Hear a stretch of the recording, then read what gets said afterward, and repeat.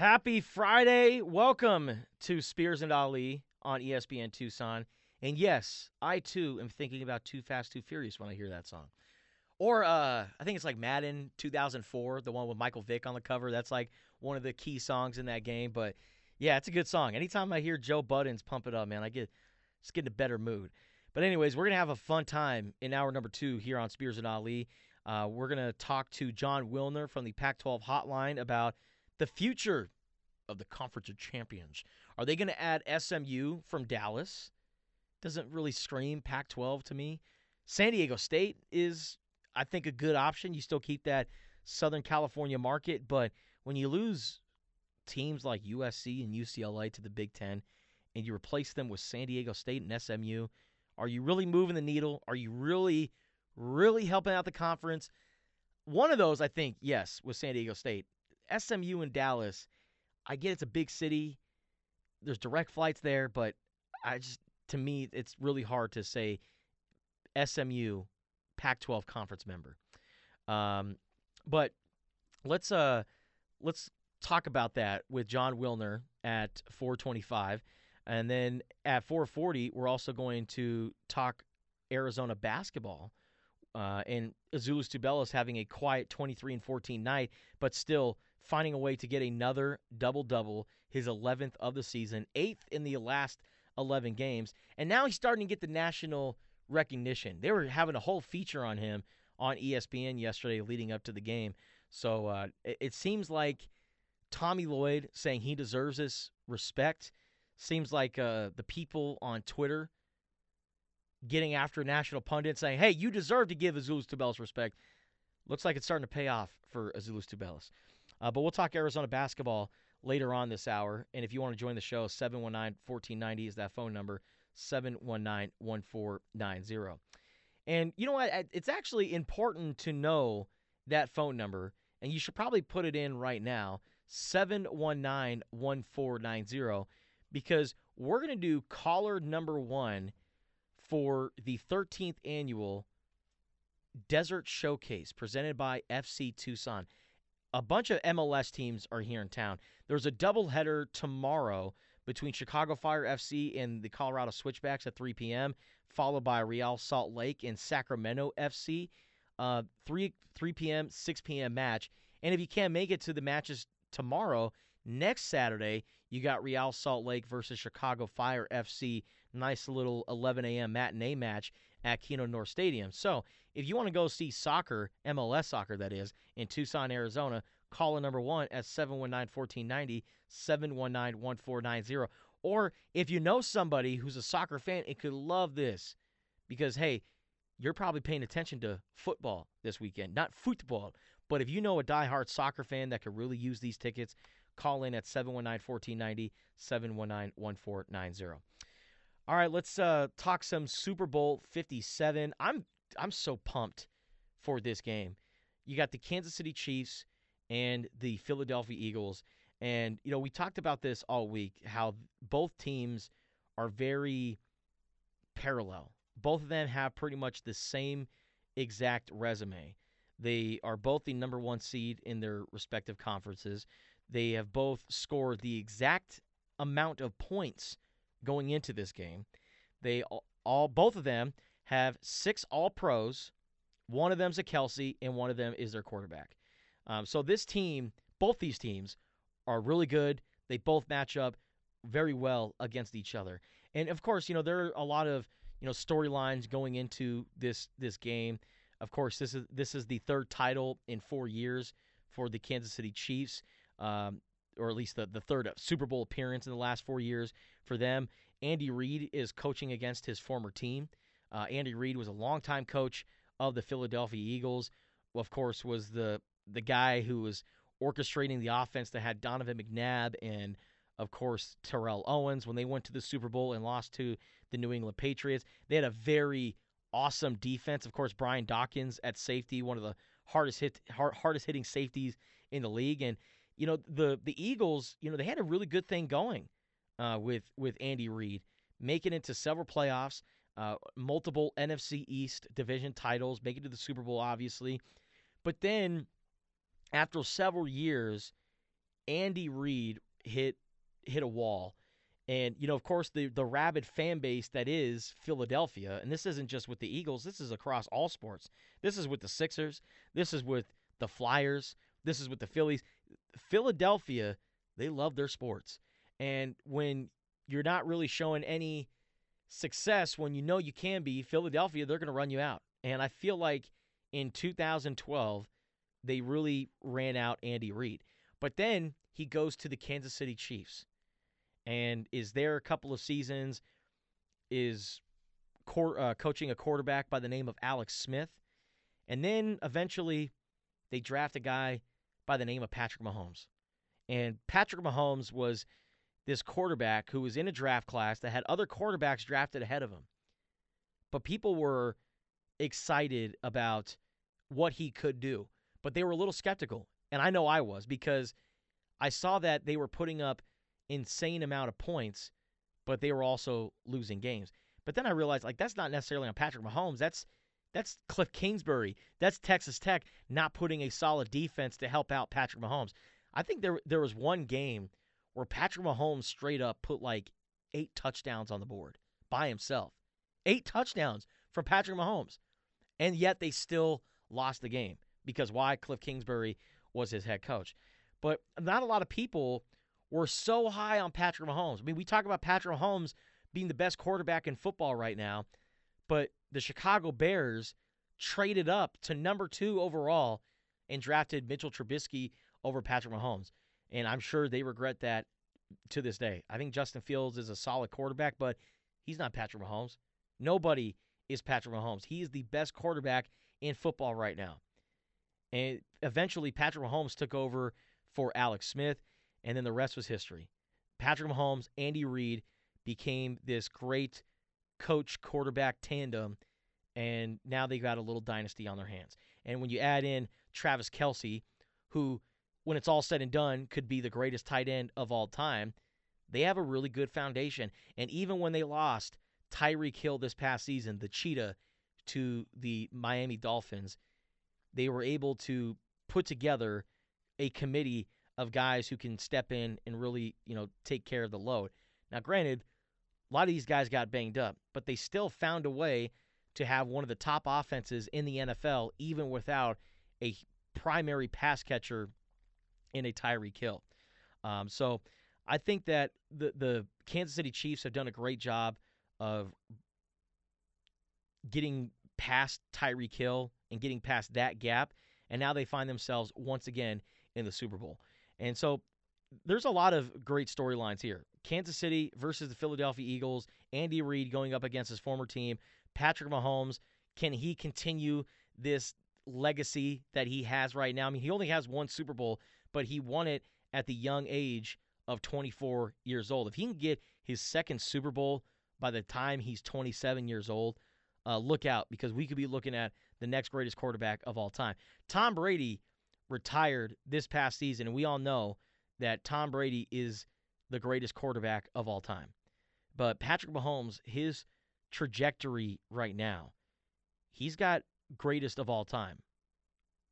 At least he's on pace to become the greatest of all time. But we'll cross that bridge when we get there. He still has many of Super Bowls to win, many Super Bowls to be a part of, but the magic of Mahomes and what he's able to do on the field, it's very magical to watch. And I'm really concerned, though, with his ankle against the Philadelphia Eagles pass rush. And this is the key for me in Super Bowl 57. The key for the Kansas City Chiefs with protecting Patrick Mahomes, their offensive line has to step up. Wiley and all the other guys that they have up front, they haven't really done their best job in the postseason. But Patrick Mahomes, he's great at improvising. He can get out of the pocket. He can underhand throws. He does whatever needs to be done to make a play. Just when you think, oh, there's going to be a sack for 5 yards, Patrick Mahomes finds a way to gain 5 or 6 yards. And not every quarterback can do that, but that's the magic that comes with Patrick Mahomes. But unfortunately, in this game on Sunday, Patrick Mahomes and the Kansas City Chiefs offense, they're really going to have their work cut out for them. because the Philadelphia Eagles, with Hassan Reddick, with all the other pass rushers that they have on their team, linebackers, defensive line, they can really get to the quarterback. And when you look at their stats that they've put up this season, I mean, we're talking about historic sack numbers by the Philadelphia Eagles defense. I think last time I checked, they had the third most sacks by any team in NFL history, both regular season and postseason combined. So they're putting up historic numbers right now, and they showed in the NFC Championship game that they were the superior line. The San Francisco 49ers have a great pass rush. They have a great offensive line. But go back and you watch that NFC Championship game. Look at how much that Jalen Hurts had to sit back in the pocket and make a play with his arm or with his leg. He could sit back there and have a picnic. And guess what? I mean, the NFL awards were yesterday. Patrick Mahomes, by the way, got MVP. Nick Bosa from the 49ers, he was named defensive MVP as well. So you have a defensive MVP trying to get to the offensive MVP, and while Nick Bosa is a boss, the Philadelphia Eagles offensive line did a pretty good job against Nick Bosa. And then you look on the other side, the Eagles just absolutely manhandled poor Brock Purdy to the point where he got hurt, and now he's getting Tommy John surgery. I've never heard of a quarterback getting Tommy John surgery, but they got to Brock Purdy, and they rattled him. They got him out of the game because they were getting to him and they hurt him.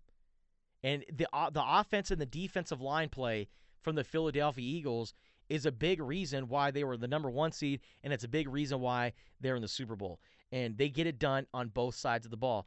The Kansas City Chiefs, with Frank Clark, with Chris Jones, and those guys they have up front of their defensive line, I think that they're going to be pretty solid against the Eagles. But I think about the other side. I think about how will the Kansas City Chiefs offensive line, which has looked suspect at times in the postseason, how will those guys be able to hold off the pass rush by the Philadelphia Eagles? And if they can protect Patrick Mahomes, then I think that the Kansas City Chiefs will find a way to win this game. But if they don't, it's going to be a long night for the Chiefs and Patrick Mahomes. Because remember, the last time the Chiefs were in the Super Bowl, Patrick Mahomes was running for dear life. When they played against the Tampa Bay Buccaneers, Tampa Bay's defense blended with savvy veterans, also stud young players, that potpourri of talent that they had on the defensive side of the ball, they rattled Patrick Mahomes. And Patrick Mahomes was doing everything that he could to make plays. I mean, the man was pretty much parallel to the ground, and he found a way to just rocket a ball into the back of the end zone, but the receivers weren't making the catches, and also his offensive line wasn't protecting him. So when you couple those two things together, Patrick Mahomes it wasn't a winning recipe for Patrick Mahomes is pretty much what I'm trying to say. And if it's the same thing this time around, then you got the Philadelphia Eagles winning the Super Bowl. Pass rush, offensive line, these are very important things. People want to talk about quarterback play. Trent Dilfer won a Super Bowl because he had a solid defense and a pretty decent offensive line. If Trent Dilfer can win a Super Bowl, then any quarterback can win a Super Bowl as long as they have the infrastructure. And when I look at the infrastructure of both these two teams, the protection for the quarterbacks, also getting to the quarterback, it heavily favors the Philadelphia Eagles. And that's been the case in the Super Bowl for the last several years now. Think about last year's Super Bowl with the LA Rams. Poor Joe Burrow, because that's what we call him around here. Now, he's not Joe Burrow. Poor Joe Burrow. How much did he get killed in that Super Bowl by Aaron Donald and all the other guys that they had up front? What about, like I said, Patrick Mahomes in the last Super Bowl against the Tampa Bay Buccaneers, getting absolutely killed by their defensive line? You think about most recent Super Bowls, when the guys get to the quarterback, more often than not, they win. The first ever Super Bowl that was at what was then called the University of Phoenix Stadium, you had an undefeated New England Patriots team going up against the New York Giants. And yes, David Tyree and Plexico Burress, they made plays down the stretch on offense, but that's not what won the game for the New York Giants. It was O.C. Umenyiora. It was Justin Tuck. It was Michael Strahan. It was former Arizona Wildcat linebacker Antonio Pierce getting to Tom Brady. And that's what really matters most in these type of games. And, I got to give a big credit, though, to the Philadelphia Eagles because we rave about the Kansas City Chiefs and, third Super Bowl the last 4 years. That's great. We applaud them. But the Eagles, 5 years ago, they were just in the Super Bowl with Doug Peterson and Nick Foles. And then shortly afterwards, they find themselves 4-11-1. That was just 2 years ago. They had Nate Sudfeld playing quarterback for them. With a playoff spot on the line, they had Nate Sudfeld playing quarterback for them. And then they get rid of Carson Wentz. They draft this guy by the name of Jalen Hurts. And then they hire this young coach named Nick Sirianni, who, by the way, was fired by the Kansas City Chiefs at 31 years old. Now he finds himself coaching against the team that fired him when he was a wide receivers coach, now in the Super Bowl. So again, the storylines are everywhere. But Nick Sirianni taking the Eagles from 4-11-1 to now in the Super Bowl, it's truly remarkable. I'm excited for Super Bowl 57. It's crazy up there in Glendale right now. Great matchup. And last time I heard, over 1 million people are added to the Valley just for all the events. Waste Management, Super Bowl, et cetera, et cetera. Also, I heard there's a pretty cool concert at halftime. I think Rihanna is performing. Very excited about that. All right, coming up next, unfortunately, we didn't get a chance to talk about Brett Favre and the complete joke that he is, but maybe we'll get a chance to talk about it later on this hour. Coming up next, though, what's going on with the Pac-12? Are they really going to add San Diego State and SMU? Let's talk to Pac-12 insider John Wilner from the Pac-12 Hotline coming up next. All right, what's going on with the Pac-12? SMU and San Diego State? George Kliavkoff, he's touring the country right now, and a lot of people are reporting that SMU and San Diego State are going to be potentially the newest members of the Pac-12. A guy who's at the forefront of all of this is John Wilner from the Pac-12 Hotline. John, thank you for calling in. And I saw George Kliavkoff last night at the Arizona-Stanford game, but the night before that, he was at the SMU basketball game sitting alongside SMU's athletic director. What do you make of just the latest news of the Pac-12 possibly adding SMU and San Diego State? Those have been the two obvious candidates all along, I think, for different reasons. But the bottom line is the Pac-12 probably was going to need to add two teams just to have more games, right? That's what you're selling to the TV networks is games. And if you've got 12 teams, you can play, anywhere from 12 to 15 more football games per year, and that's valuable for the networks. So, SMU kind of expands the conference footprint, gets you some Dallas exposure. San Diego State keeps you, a presence in Southern California, keeps the Big 12 from going after them. So I think both of them, it's not an ideal lineup of options for the Pac-12, but of the available options, these are probably the two best, and I would imagine it's going to happen. Assuming the schools do agree to sign a new TV contract, I would imagine expansion with San Diego State and SMU is going to happen. So from a casual Pac-12 fan's perspective, one could say, well, we're losing both of the LA schools, which has USC football and UCLA basketball, and we're going to replace it with San Diego State. Sure, that's the Southern California market, but why is Dallas so attractive for the Pac-12? Well, a couple reasons, I think.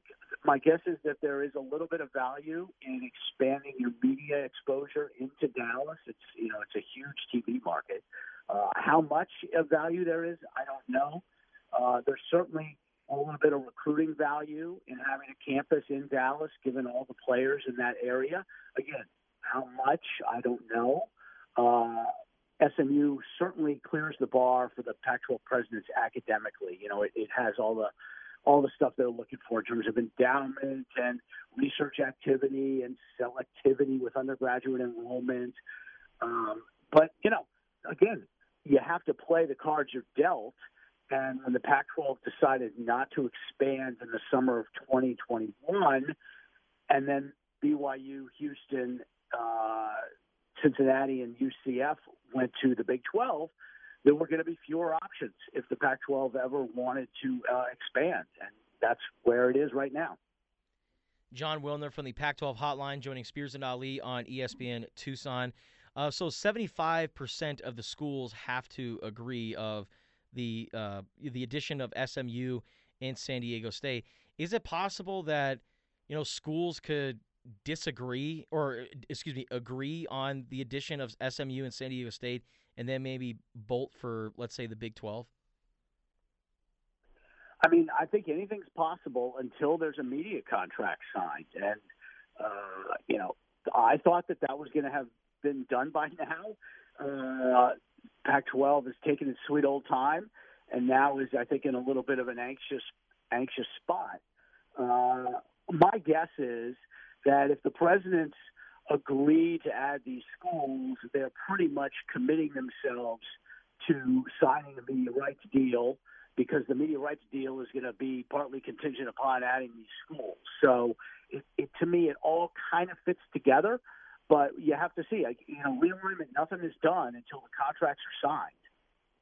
And in your latest hotline mailbag, which you could find on Tucson.com, you discussed the 14-school option. So for anyone who's interested in that, 14 schools in a conference, who else could be added to the Pac-12? Well, yeah, that was just because somebody asked about it, right? And it's certainly a hypothetical. I do not expect that to happen. But in a world where the Pac-12 decided, we've got to go to 14 because we need even more games, then, I was asked about Tulane and Rice, and those two schools would also are very good schools academically. Rice is in Houston, Tulane is in New Orleans, so you're getting new TV markets. You're kind of expanding your exposure in that part of the country, and you've got two more schools in the Central Time Zone for TV kickoff purposes. I don't think that's going to happen. I'd be extremely surprised if they did that. I think they're going to end up with 12 schools with SMU and San Diego State. But, it's always fun to kind of play a hypothetical. Absolutely. All right, John, moving on to the basketball side of things. UCLA still number one in the conference. Arizona just right below them, but the Wildcats are playing some good basketball. They've won 7 straight games. They won last night against the Cal Golden Bears. But, hey, who hasn't beaten Cal this year, right? But what do you just make of Arizona right now and how they have things going? I have a hard time assessing both Arizona and UCLA, to be honest, because they're playing in a bad league. Maybe USC is in the NCAA tournament if the field were picked today. They're certainly kind of on the bubble, and Oregon is kind of on the bubble. But it's not like Arizona and UCLA are facing high-caliber competition on a weekly basis like the equivalent schools are in the SEC or the Big Ten or the Big 12, right? They're going weeks sometimes without playing teams that have a chance to make the NCAA tournament. So they look good, but they look good against second-tier competition. It makes it kind of hard to project how they would do, say, in the second round or how they would do in the Sweet 16. But certainly, given the competition, the Arizona, looks pretty good. We'll see. I still think it, there might be some questions about guard play. But, you can't ask for much more given who they're playing. And, of course, the story of Arizona, really ever since the turn of the calendar year, has been Azuolas Tubelis. He picked up his 11th double-double last night. He's got 8 in the last 11 games. Double-doubles just seem to come natural for him. And, he quietly does it at sometimes, too. I know he put up 40 points against Oregon last week, but, man, he's just been so impressive ever since 2023. What do you make of just the rise of Azuolas Tubelis? And I'm assuming he's your clear-cut favorite to win Pac-12 Player of the Year. Yeah, I think that there's 3 weeks left, I think, in the regular season. So he is a runaway leader, in my opinion. He could probably go scoreless for 3 or 4 games and still win that award. He's been playing terrific. his skills with the system, right? The way Arizona plays takes advantage of his, versatility on the offensive end and his ability to kind of create shots in the low post for himself and the way he moves off the ball. I think it's just a very good match. Now, we'll see. You get in the NCAAs, you get in the second round, the Sweet 16, you're going to get better teams, and they're going to have guys that can guard him. And there's going to be guys that he's going to have to guard. And I think that was something, a lesson of the Houston game, right, is, who's he going to guard in the NCAAs when they're playing really high-quality competition? So, there's a lot to play out, but certainly, right now he's terrific, and I have to think he would be the unanimous Pac-12 Player of the Year if they picked it right now. And if the AP Top 25 has anything to say about it, the Arizona Wildcats are currently a number 1 seed in the NCAA tournament. Do you think that Arizona really has a case? I mean, regardless of ranking, do you think that maybe if they're number 5 or number 6, that they have a strong case to be a number 1 seed? Well, we'll see. I mean, it depends. The Pac-12, because there's so many teams that aren't very good, if you lose to the wrong team, it can really hurt. There's a lot of potholes in the Pac-12, right? I mean, if Arizona loses to Stanford, that's a bad loss for a team that's trying to be a number 1 seed. So there's not a whole lot of margin for error. And the same goes for UCLA. It's just kind of your fate when you're playing in a conference with a lot of a very soft middle, so to speak. We'll see. I think it partly depends also on, how's Tennessee going to finish in the SEC? How's Creighton going to finish? San Diego State, the teams that Arizona played non-conference play a big role in how you're assessed for a number 1 seed against teams from other leagues. All right, John, real quick before I can't talk right now. Before we let you go, we got Super Bowl 57 on Sunday. You got the Chiefs and the Eagles. Who do you got and why? I honestly haven't given it a thought. I don't even know how healthy Mahomes' ankle is, to be honest with you. But I typically would pick the team that's got the better quarterback. So in a game like that, especially when the better quarterback is also the more experienced quarterback on a stage like that, I would probably lean towards the Chiefs. But certainly the Eagles are very good, and the Eagles have got a great defensive line, and that's how they beat the Patriots a few years ago, was just terrific pressure on the quarterback. John Wilner from the Pac-12 Hotline. For all the latest in the Conference of Champions, make sure you follow him on Twitter, and you can find the Pac-12 Hotline syndicated on Tucson.com and the Wildcaster app. John, always appreciate your insight. Thank you once again, and have a great weekend. Thanks for having me. All right, from the Casino del Sol studios, you're listening to Spears and Ali, presented by Casino del Sol, the Soul of Tucson, Tucson Federal Credit Union, and the amazing Volpe team at Nova Home Loans. If you want to call into the show, 719-1490, 719-1490, that is the phone number. Coming up next, we're going to be talking some Arizona Wildcats basketball, both men's and women's. Arizona men's basketball clobbering the Cal Golden Bears. As for the Arizona women's basketball team, Stanford clobbered them. We're going to talk about both games coming up next. Stay tuned. All right, sorry, Bad by Michael Jackson was playing a little too long before I got on the air. I was reaching down because one of our magazines fell off the stand here, and it's a magazine given to us by one of our listeners, Mark. Mark always calls into the show, and anytime you hear him, he usually has something random on his mind, but then is always complimentary of our show. And we appreciate Mark so much because I feel like he spends a lot more time with us than his wife sometimes in the afternoons. He's out by the pool, barbecuing, making some food, and he's always listening to us, man. And Mark is a dedicated Spears and Ali listener, and we appreciate him so much. And we especially appreciate him because he came by and dropped off a magazine to our studio. And the magazine is the Sports Illustrated from after Arizona's 1997 National Championship. It's the special commemorative edition that released on April 7th, 1997, and it has Miles Simon on the cover with the caption, "Cool Cat." Miles Simon leads Arizona to the NCAA title. So, Mark, appreciate you, man.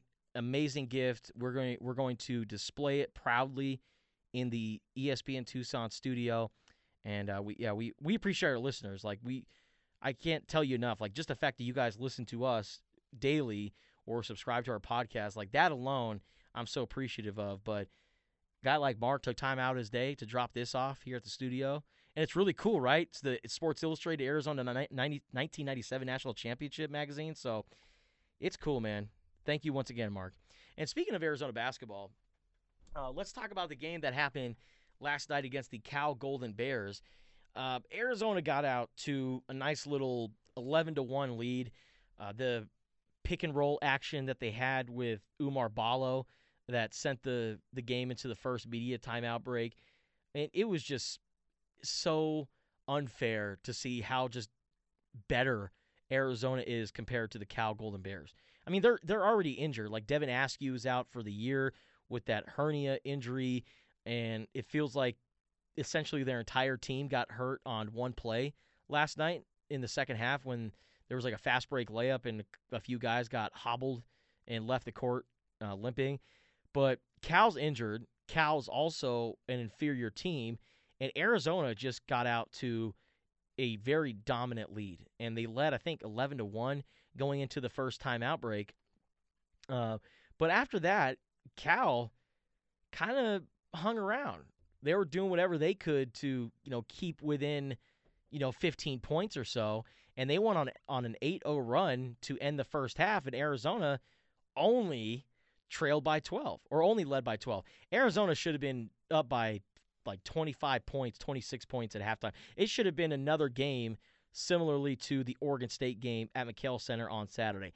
That should have been a game where you had guys like Adama Ball and Philip Borovichinen and Henry Vasar, all these young guys who don't really get playing time, have them getting some good reps during the first half, like we saw against Oregon State. But that wasn't the case. Cal did a pretty good job of staying within striking distance, but Arizona, it seemed to me like they were just bored last night. And we've seen that in a handful of games this season where they're playing against teams that they should absolutely mollywop. That's the word of the day for you guys, mollywop.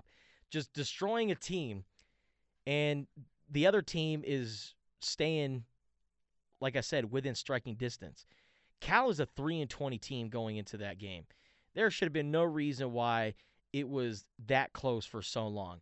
Like, Cal had it within 11 points at some point in the second half, and then the Wildcats were able to put on the gassers and just smother the Golden Bears in that game, and they ended up winning 85-62. But it was not the greatest performance by Arizona. I think Cal is just a really bad team, and that's why they won by 23 points. And the fact that should show you how much better this team is now than a month ago or 2 months ago. We were talking about Arizona as like, man, I don't know. Are they really that tough? Do they have it? 7 guys, can they really roll with that? I'm not really so sure. They seem very wishy-washy. Yeah, they'll look good one game, then they'll look bad the next.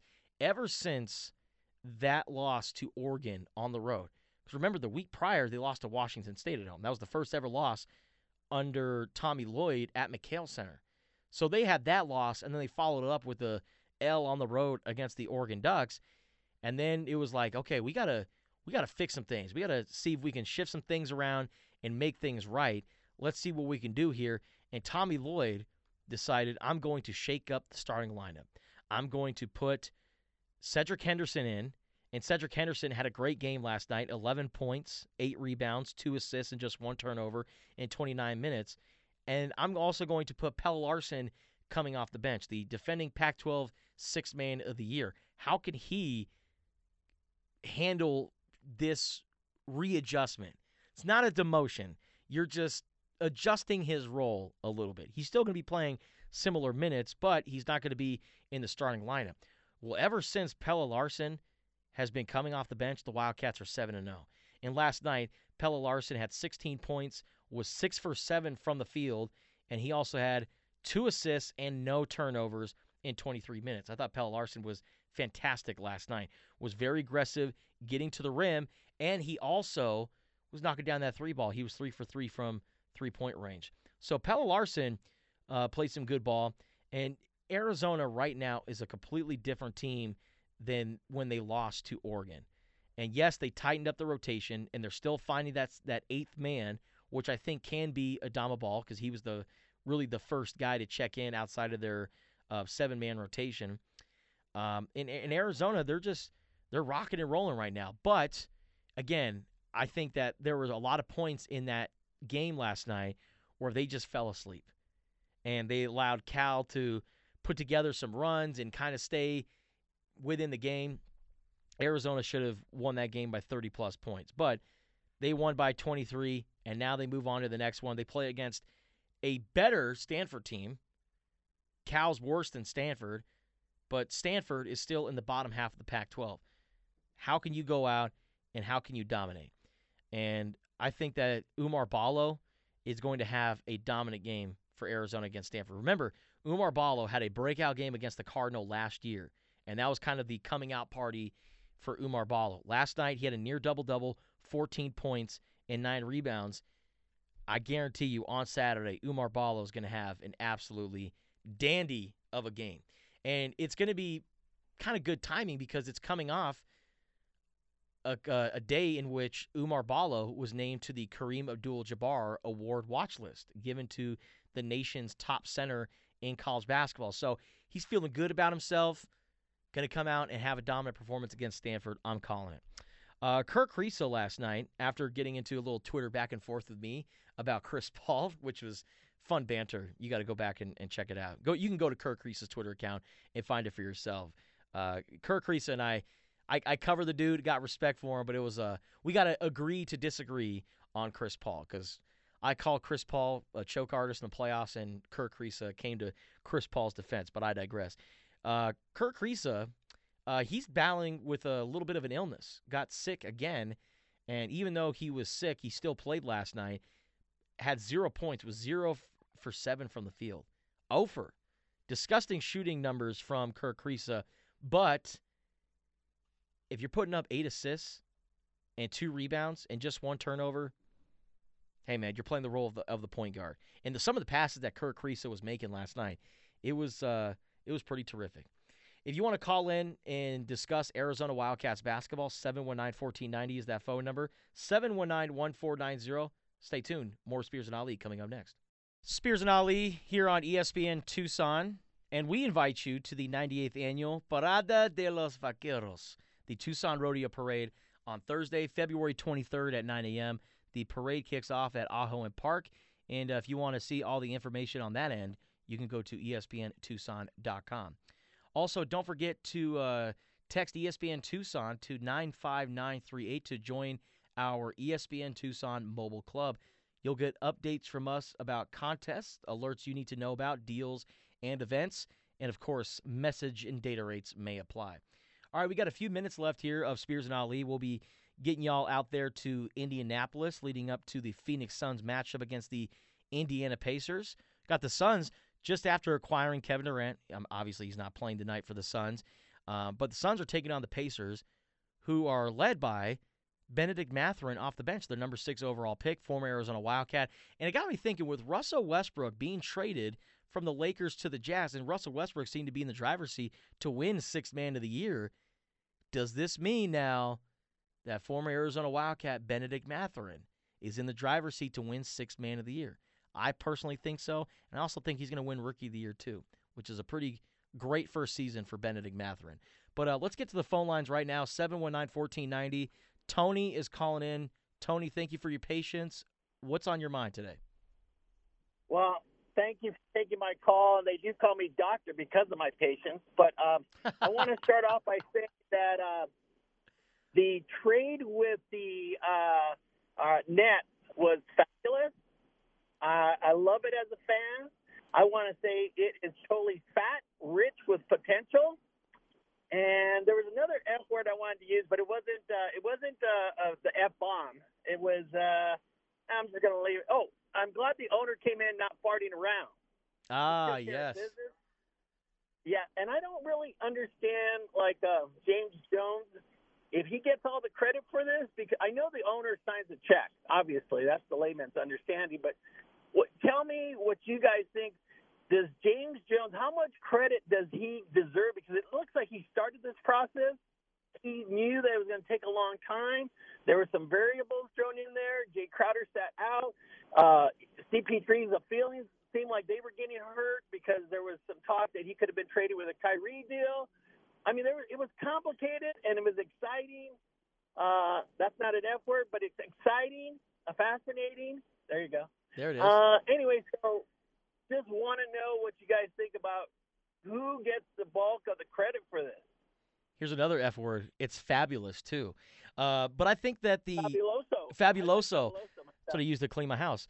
I think that James Jones has to get a lot of credit. But I also think that Robert Sarver also has to get some credit because he's no longer the owner, Tony. You find it funny that the day of the introductory press conference of the new owner with Matt Ishbia, the day of the press conference, later on that night, you get reports of them acquiring a big-time superstar like a Kevin Durant. And it gets me thinking, Tony, how much has Robert Sarver held back this franchise over the last several years? Because on day one of the new owner, you get Kevin Durant. So I think you got to give Robert Sarver some of the credit there. Yeah, when you say that, it makes me want to drop the F-bomb, but I'm not going to only because I have discipline. But let me tell you, Sarver gets no credit. He's the biggest A that I've ever seen as an owner. I'm so thankful that he's out of the picture. He belongs in Washington with one of those crazy people yelling at the president. Yeah, I agree, man. I agree. Tony, always appreciate you. Have fun watching NBA this weekend. I'm very excited for the Phoenix Suns getting Kevin Durant. And also have fun watching Super Bowl 57, my guy. Yes, and I'm sorry about your Lakers. Maybe next year. But don't stop! Don't sleep on the Lakers. D'Angelo Russell, you got Mo Bamba. Lakers might be doing some things. But, Tony, appreciate you.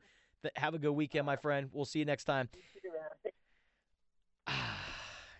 Yeah, I mean, Tony, he's got a point. The Suns are really good. I know the Lakers may not be as attractive compared to the Suns roster, but LeBron James playing at this level. Let's see if Anthony Davis can get back into being AD, because it seemed like he got his feelings hurt during the LeBron James Kareem Abdul-Jabbar game. I'm not really sure what was going on there, but LeBron, AD, D'Angelo Russell, Mo Bamba, a little excited about what the Lakers have going on here. But the Phoenix Suns, great core. KD, Devin Booker, DeAndre Ayton, Chris Paul. Who gives a hoot about who's that fifth starter? That is a great core. And if you can sign a bunch of guys in the buyout market, some savvy veterans that can build up your depth, look out for the Phoenix Suns. Or you can listen to them coming up next year on ESPN Tucson because they're taking on the Indiana Pacers and Bennedict Mathurin. And, oh, by the way, nobody asked, fly, Eagles, fly! Enjoy Super Bowl 57. We'll see you on Monday.